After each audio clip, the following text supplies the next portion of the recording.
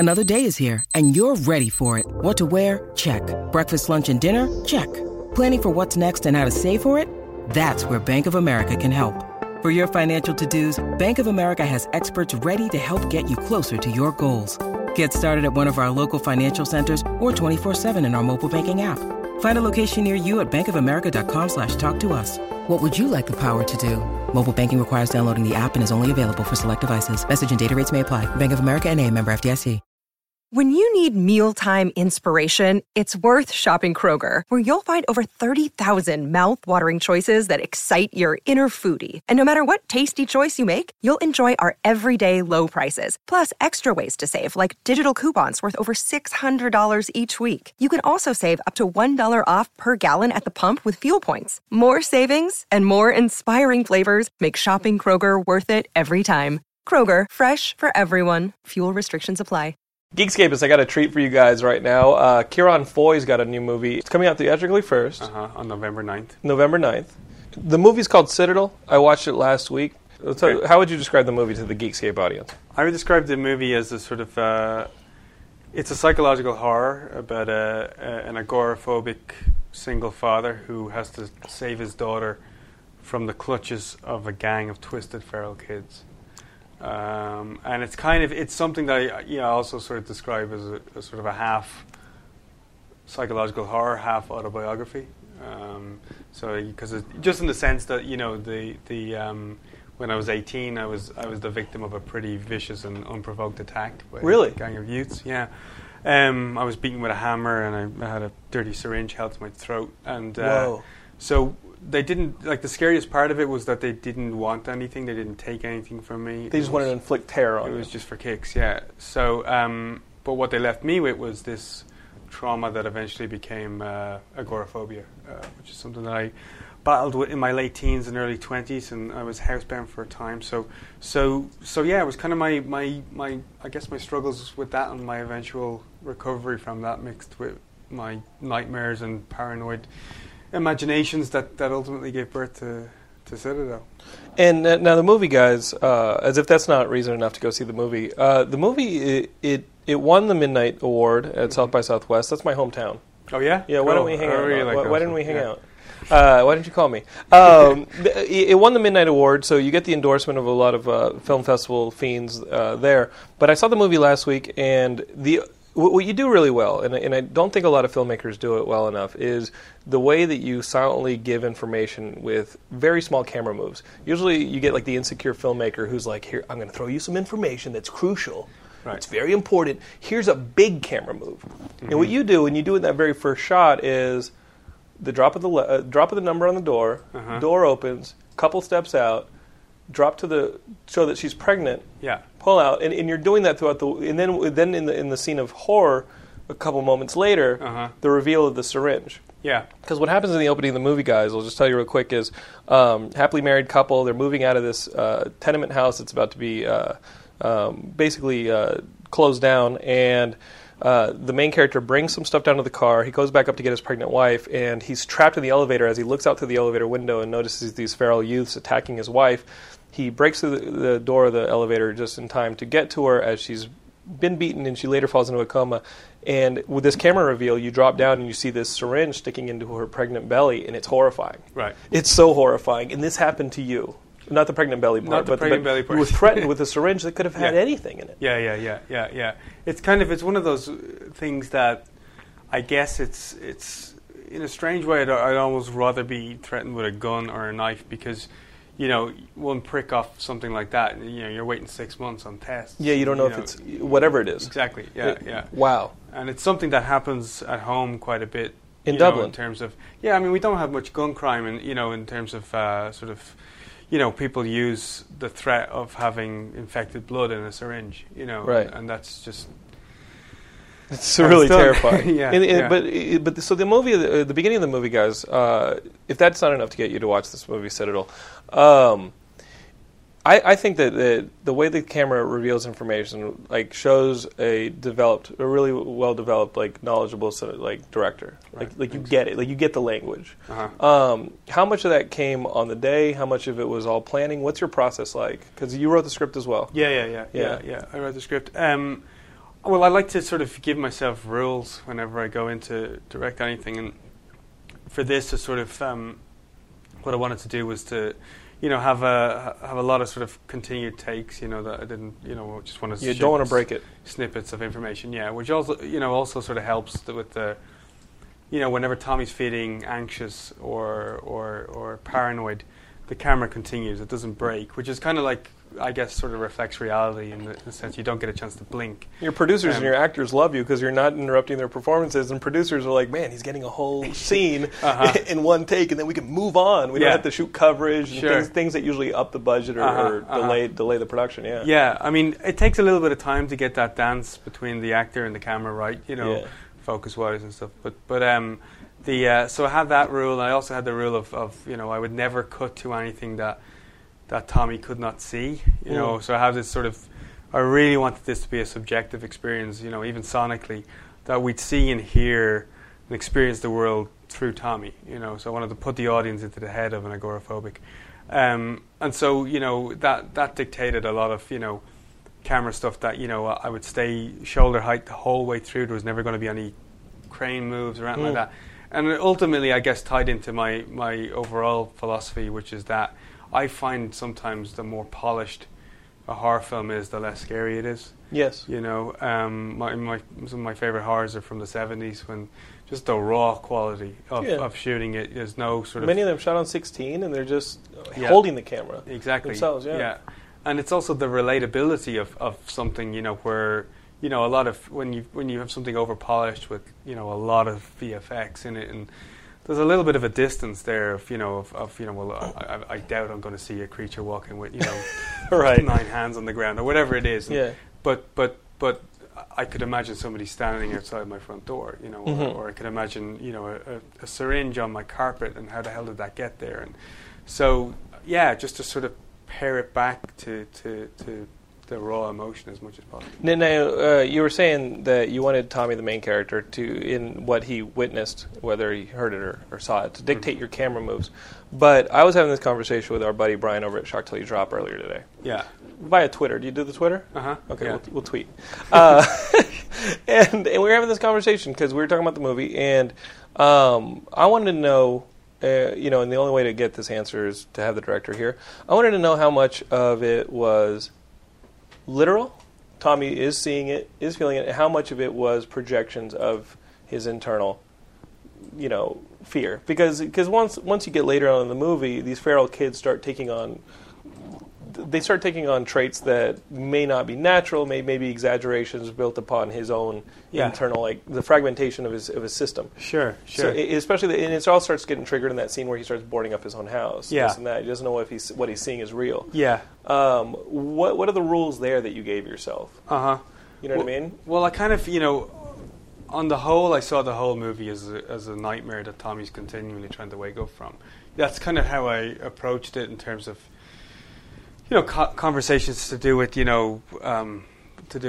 sound design, to do with, that this was a kind of a world where we would, certainly for the first half of the film, there would be that ambiguity of is this all in his head?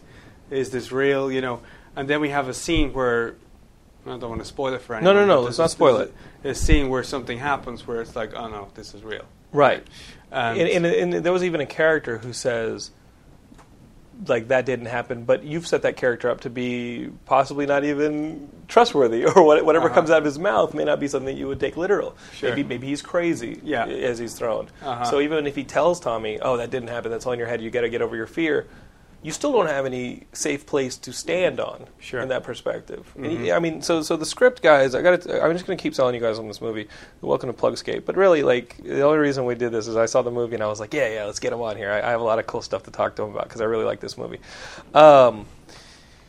In a way that is that dance between the script, and that's why I think that script really works, is you throw something out like that, but you do not spell it out for us. And there's so many filmmakers who spell that stuff out for us or take that gift away from us, that gift of conversation after the movie. Yeah, that's a big thing for me. I feel so many horror films over-explain things, and to the point that, like, for example, I mean, I sort of experienced it firsthand in the sense that, the guys who who beat me. Like I say, they didn't. Did you catch these guys? No. Anybody catch these guys? No. I mean, they had hoods on. I couldn't see their faces. All right, listeners, if you're any of these guys, listen. We're gonna find you. All right, we're gonna find you. We're gonna get our British friends over there. And I know I got British listeners. We're gonna go over there. We're gonna find you. You're laughing now. I guess it's kind of, for me, it was the same. When you know the whys and the hows, yes, something happens. No matter how nonsensical it may seem, you can eventually make a peace with it. Right? Yes, but when you never know why, when something seems so random and you can't reason with it, it's senseless. Yeah, it's the definition of senseless. It's also the definition of the darkness, right? It's a manifestation of dark, and to me that's the embodiment of terror is not knowing, and so because the movie gets crazy. Yeah. But you don't answer the question. Exactly. Yeah, and what I wanted to do was to sort of, I had, certainly in terms of the antagonists of the film and the feral kids and stuff, I had this entire history written about them and how they operated and the mythology behind that. And what I wanted to do was to sort of just leave little breadcrumbs for people to, hypothesize and to talk about afterwards. Because when anything's sort of neatly packaged up and wrapped up, I often find that when I leave the theatre, I forget about the movie. Yes. Because, everything's sort of, come to a sense of closure. But when you feel that, even when people sound frustrated, like, I don't even know what the hell these guys were doing, or, it's like there's an anxiety behind that frustration, and that is, something that I wanted to certainly wanted to keep right until the end. So you've only got little things to go on. Right up until the end. Afterwards, I'm still talking about it. You know what I mean? Like, you're still thinking about the movie. And, I think it's an insecure move for a filmmaker to give us those answers. Right. You know what I mean? Like, say what you will about certain, even, like, really well-respected Hollywood directors who work in this genre or work in the action genre or it's either insecurity or ego that they need the audience to know everything. Yeah. And it takes that gift of conversation, of exploration, of community away from it. And I think they actually hurt their films because their films only live for those 2 hours. Exactly. Instead of living forever. Now, my question for you is, as someone who dealt with this agoraphobia, dealt with this awful situation, and the insecurities that come with it, why are you so secure as a filmmaker? What the hell did you, like what therapist or whatever did you, because I was saying earlier, this is a secure, like, that you're a strong, secure filmmaker in your camera, in your script, and back and forth. How the hell did you fix yourself? Is cinema what fixed you, or like, what's your story? Yeah, I don't know. It's kind of it's a tough question. Nobody else asked you this question? No. Welcome to Geekscape, where we psychoanalyze directors. She should have warned you. Karen, the publicist, should have warned you. Welcome to Geekscape. We bring it. Exactly. You're going to be calling me a dumb American. And I'm from Texas. So what is it? Because your insecurities, they still exist. We're human beings. Yeah. What makes me secure as a filmmaker? I have absolutely no idea. I kind of, I grew up on I was raised by my parents, but I was also kind of half raised by people like Zemeckis and Spielberg and Cameron, and I've grown up on movies and I have a sort of an unhealthy relationship with genre films, and I've dissected films and I just eat, drink, and sleep movies, and I guess, when it came to the crunch and I was like, I want to make my first feature, I'd like to take a subject matter I know something about. And this is your first feature? Yeah. You hit it out of the park. Oh, thank you. Cheers, yeah. Well, I wanted to take something that I knew, that I know about, but combine it with that sort of geeky love I have for genre films, and ultimately sort of create something that hopefully feels a little bit fresh, and it's not, yet another zombie film or yet another overly sound designed scare movie. Doesn't that drive you nuts? Overly sounded. Did I hear that? Did I not hear that? Give us the did I hear that? Did I not hear that? Rather than these loud noises that are the cause from the fear. Yes. It's just. Well, cheap frights are sort of as bad as to me those kind of films. Like I say, they I guess the key word for me is atmosphere. Yeah. Right? And it's like and creating that sense of dread and mistrust in your environment is. I mean, it's not easily done. It does require the perfect marriage between the visuals and the sound. And in every department, the production design's got a compliment, the costume design's got all these kind of subjective things to do with, like, for example, the rectangle became a huge thing for me in the movie because, the thing that represents the greatest threat to an agoraphobic, the threshold that I can't walk through is a door, right? Yes, and you do shoot through a lot of doorways in this A lot of doorways. That shape is also the tower, it's also a tombstone, it's also, and we tried to keep Tommy always framed within a rectangle, and so that he's always trapped. He's always a prisoner of this tower, even if he's, no matter where he is. I want the filmmakers who are listening to this, and I know you guys are all out there, to think about that, because I don't think enough filmmakers think about that internalization when they're only thinking about shots and they're only thinking about things like shot listing or storyboarding and stuff like that. Think about the why filmmakers. Like, you're getting it right here from Karen, right? There's a why that you guys need to think about, and that's why I say you maybe didn't have the biggest budget. You maybe didn't have everything you wanted. Yeah. But you put it where it mattered. Right. Okay. Yeah, I mean, we 23 days to shoot this film, and so it was like, that's crazy. When you're shooting 4 or 5 pages a day, it's like it's and also we shot, during, it was the worst winter. Yeah, it looked cold as hell, that movie.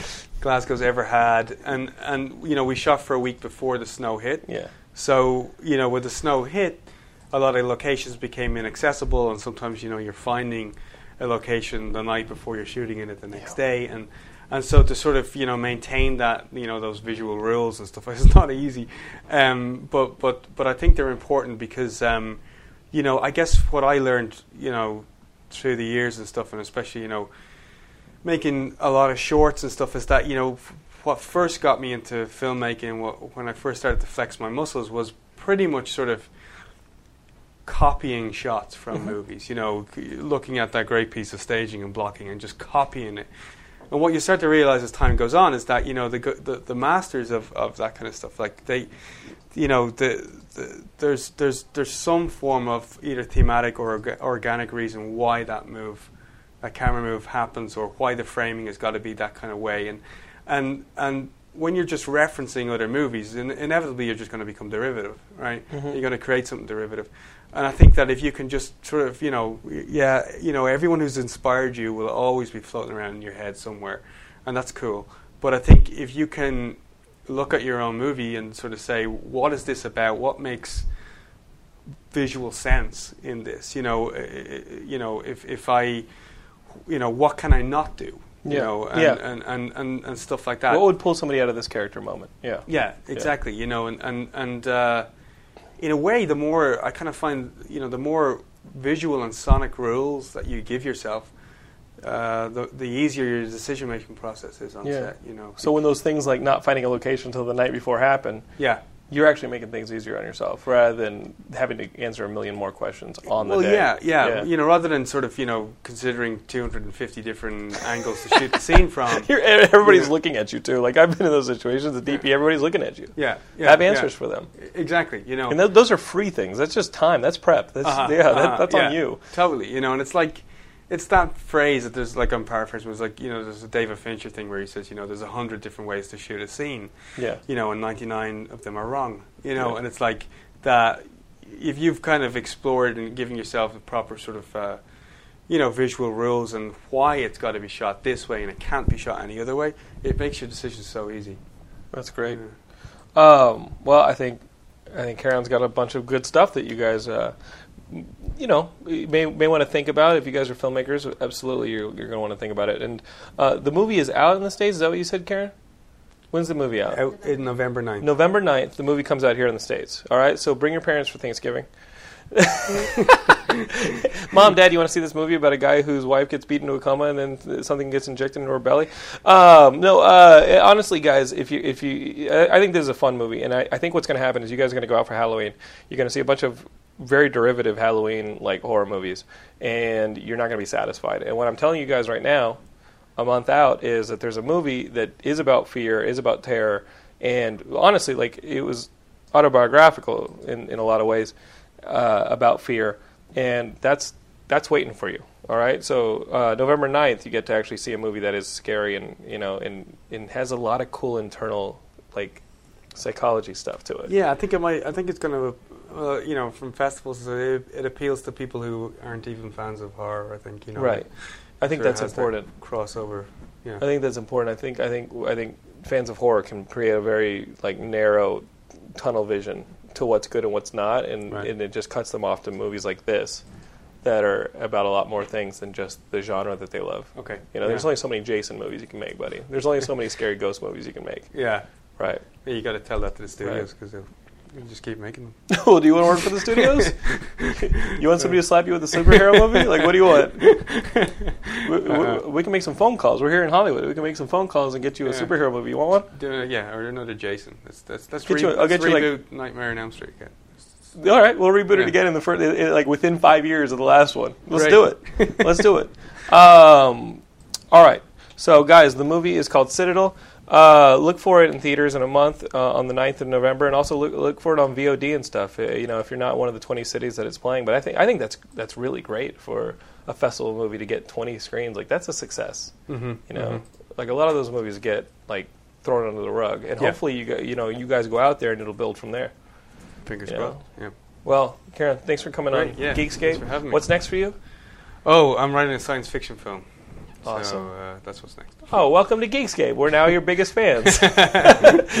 Well, you brought the right you brought him to the right place. Great. Cool. You didn't warn him that I was going to psychoanalyze him, though. So maybe next time. Next time you're on Geekscape with your sci-fi movie, we're going to talk about that. Okay. All right. We'll see you on Twitter. What's your Twitter? Citadel Foy. Okay, Citadel Foy, Foy. Yeah. And we'll hit you up on there. All right, guys. I'm at Jonathan Leonard on Twitter. This is Geekscape.net. Thanks again, Kieran, for coming on. Great. And we'll see you guys next time.